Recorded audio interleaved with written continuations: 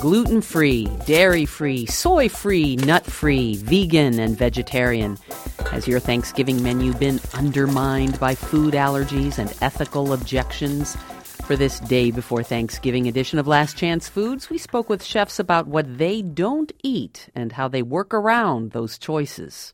I grew up in Maryland. On our way to the beach every year, we would see the poultry farms, or some of them, and they just really disgusted me. And that was one thing that led me to, as a teenager, to become a vegetarian. That was Chef Jacques Gauthier, the owner of the Brooklyn restaurants Palo Santo and Fort Reno. He's no longer a vegetarian, but he still makes it a point to stay away from big chicken producers like Perdue or Tyson, all because of that childhood memory. This year, he's hosting Thanksgiving at his restaurants, where he will serve heritage turkeys raised on small farms. For many people, including diabetics, sugar is a no-no. For Chef Peter Burley, it's a maybe. Burley, the author of The Flexitarian Table, draws the line at refined sugar. I avoid white sugar because it has disastrous effects on the body, really. That's something that I'm pretty adamant about. And so I replace it with natural sweeteners that are loaded with minerals and also are whole foods, such as maple syrup. I like maple syrup a lot, and one of the reasons why I love it is because of the Maillard reaction, which creates a synergized form of umami, which is the fifth taste, which is experienced as something yummy. Burley added that sweet potatoes are one of the few vegetables that have naturally occurring umami, so adding maple syrup to your sweet potato casserole will make it doubly delicious.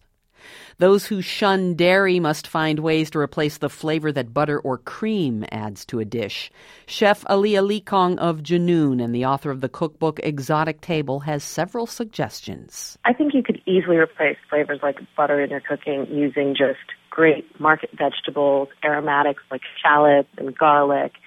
Nuts add depth of flavor and fat to a dish. And just bright herbs like parsley and mint and cilantro can really sort of round out a dish, and you don't really need the butter. Likong says the only thing she tries to avoid are processed foods. Liz Newmark, the CEO of the catering company Great Performances, has a longer list of foods she doesn't eat. Not only does she stay away from dairy and meat, she doesn't eat octopus. She took octopus off the menu at Great Performances after reading articles about how smart and sentient they are.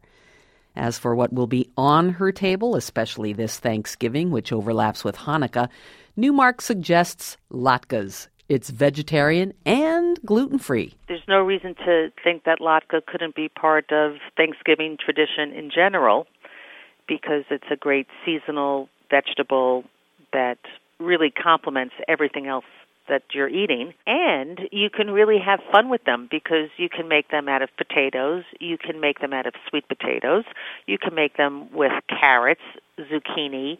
You can do them so many different ways. Newmark will be celebrating Hanukkah in Israel.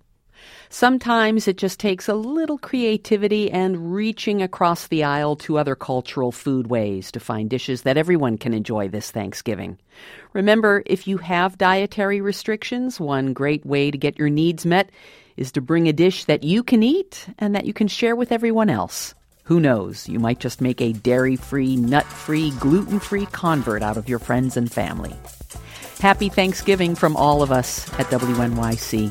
This is WNYC.